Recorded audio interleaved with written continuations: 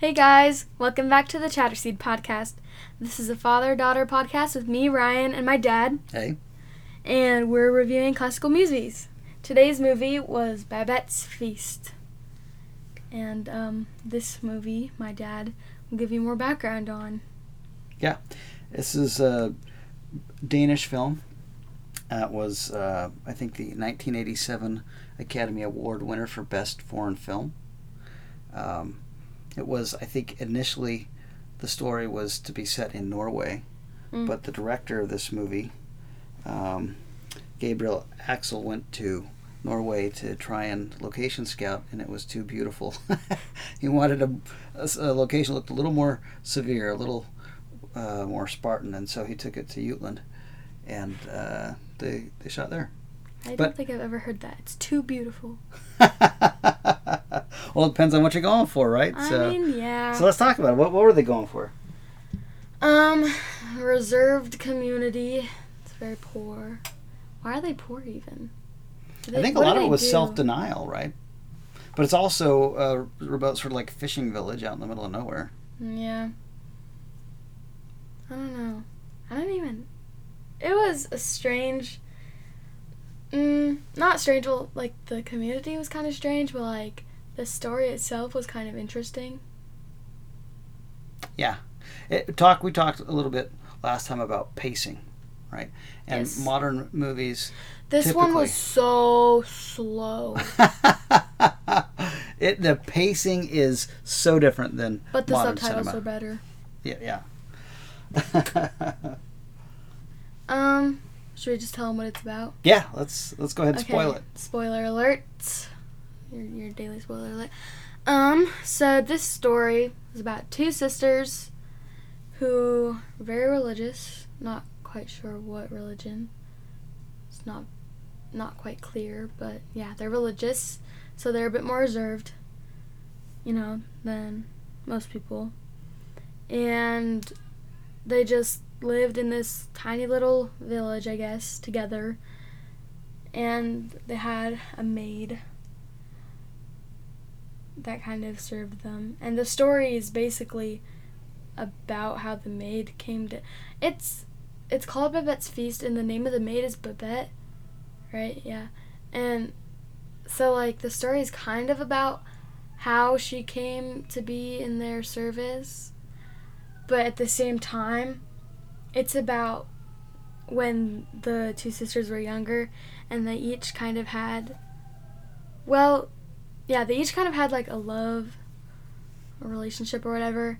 One sister fell in love with a soldier who came to visit. And, like, the soldier fell in love with her. But he decided that it wouldn't work because... I don't really know why. He just said it wouldn't work. So he left and devoted himself to his work, and they saw each other again, like, many, many years later. And when they saw each other again, they were still clearly in love, but they still didn't get together. And then the other sister, I don't think she really, like, fell in love. She's a really good singer. And so one time... there was, like, this famous singing teacher or something from, like, an opera in Paris who came to visit, and he heard her voice, and he wanted to give her voice lessons and make her a new star, and he kind of got a little handsy and made her uncomfortable, and so I don't think she liked him that way, because immediately after that, she kind of quit singing lessons, but he sent them Babette, who's now their servant. Yeah. Yeah. Yeah. That's right. So the setting for this story is the French Revolution. So he's an artist, a renowned opera singer. Oh, right, because she had to escape because there was some scandal with her brother. Right. So Babette, we learn later, is like this very famous chef. But she had to escape the French Revolution so that she wouldn't be killed.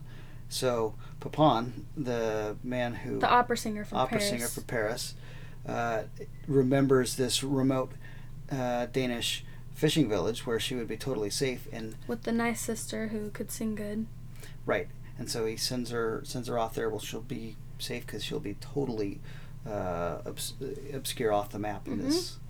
And at first the sisters don't want to let her in because they're like, we barely have enough food for ourselves and we don't really need one. We don't really need you. But she's like begging them and they're like, oh, all right. And they're like, we can't pay you either. And she's like, it's fine, it's fine.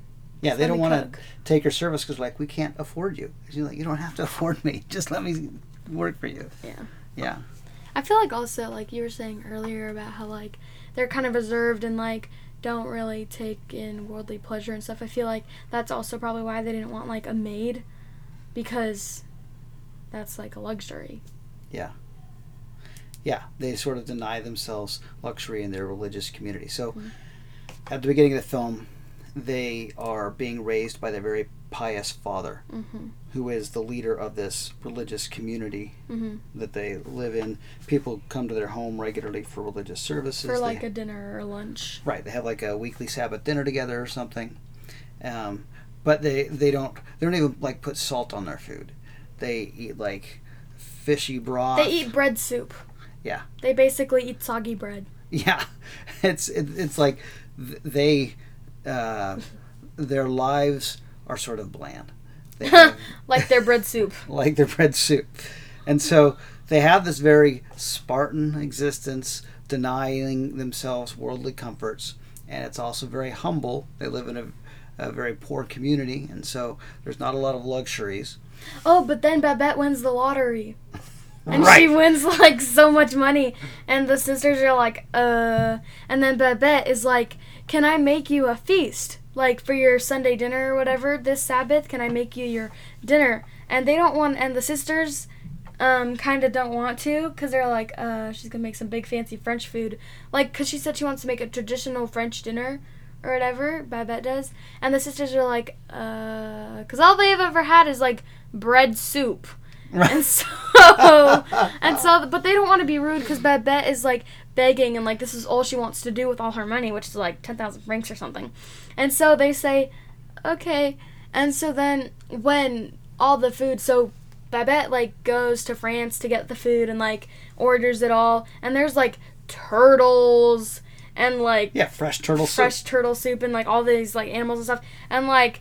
the two sisters are kind of just like, as they're watching this process, they're kind of like horrified, and like, because it's not food they're used to, or they don't know what it is, so they kind of, it's really funny because they tell all the like patrons, like, just don't say anything about the food, which is offensive to Babette because no one says anything, and whenever anyone tries to bring it up, they like change the subject, and so... Yeah, and they, like, have wine, and they don't know that it's wine, and, like, champagne and stuff, and they like it, and they're just, like, it's kind of funny. This is why I love this movie so much. It's a slow-paced, subtle... But the dinner is the funniest part, because all the people's reactions to the food. Well, it's the setup, right? It's this long, patient setup for this great joke, basically, which is... And part of it is, so the sisters had these two... people who were wooing them when they were younger, right? The older sister, what's her name? Martine? Is it? I don't remember. They're just sisters. And Philippa. And apparently the soldier has some like connection with Babette, so he's invited to the feast. Or he's in... No. Babette runs into like this lady, like the aunt of the soldier, when they're in France, doesn't she? And that's how the soldier gets invited to the feast. I can't remember how the soldier got invited to the feast. I think he's back in town, basically, for the first time. But he lets him in on Babette. He didn't know Babette.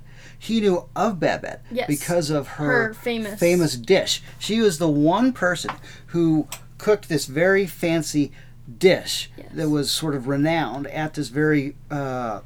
the very best restaurant, basically. And it's the soldier who keeps saying how good the food is. Yes! And all the patrons are like changing the subject, not saying anything, and he's like, it's good. That's it. That's the setup, right? So you have these two guys. You got the soldier. So early in the story, you have the soldier and the opera singer introduced, right? And they both become men of worldly renown. Yes. And the soldier comes and he is enamored of... Is her name Martina? I can't remember. Yes, Martine is the soldier and Philippa is the singer. So he becomes enamored of Martine and he wants to pursue her, but he is a sort of from a very secular world, and he's out visiting his aunt that he's visiting? Yes, the aunt. Lives in the town or near the town. And so he meets her. Which is why he's invited to the feast, because the aunt is like a patron or something. Because of the aunt, right. So he is in town as a young man and meets this woman and is smitten with her and tries to court her and come over and get to know her and her family. And she's all about it. She's ready to ditch town. She's totally into him. But then he's like this person that feels this sort of... He's a very earnest person. And he's like, it just would never work with us. So I understand some things are impossible and we can't be together. And so he like leaves. He never asks her, he never proposes anything to her. He just assumes that it wouldn't work out. And then he throws himself into his career and says, because I can't be with this woman, I'm going to devote myself to my career. But no one said he couldn't be with her. He just gave up. Literally, this man is delusional. And so he goes on to have this illustrious military career that takes him, among other places, to Paris. And while he's in Paris, he has this extraordinary dish that he remembers many years later because it is so extraordinary. And so he has all this worldly experience. He's the window into the world. So then, many years later, the other worldly man with whom they had connection, this opera teacher, who is connected to the local aristocracy, finds safe haven for Babette by sending her up to their little village to be safe. Mm-hmm. When this man comes in, the general, after all these years and reunites with Martine, comes to this dinner, everyone, you can tell, thinks the food is amazing. Amazing. But they were told not to say anything about it. They were told not to say anything about it. And so... It horribly offends Babette, and she thinks she's lost her touch or something. She's very sad. Well, Babette... And she spent all of her lottery winnings on it.